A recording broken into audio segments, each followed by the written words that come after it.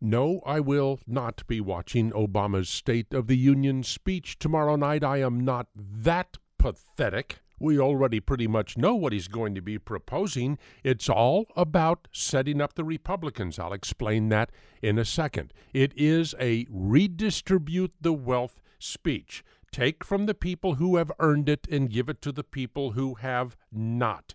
Tax cuts for the middle class. Well, over 50% of the people in this country don't pay income taxes, so these tax cuts will actually be checks written to these people. Going to raise the capital gains tax. We have Obama admitting that raising the capital gains tax does not bring any more revenue to the government. Why do it?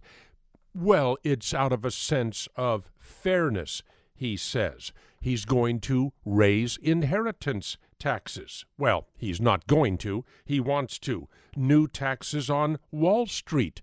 Taxes on retirement plans. The government will decide how much money you are allowed to save for your retirement. Anything more than that gets taxed.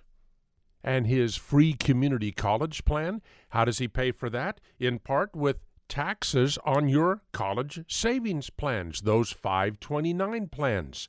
Right now they're tax-free if you spend them for college. Oh no, that's not what Obama wants. Tax those too.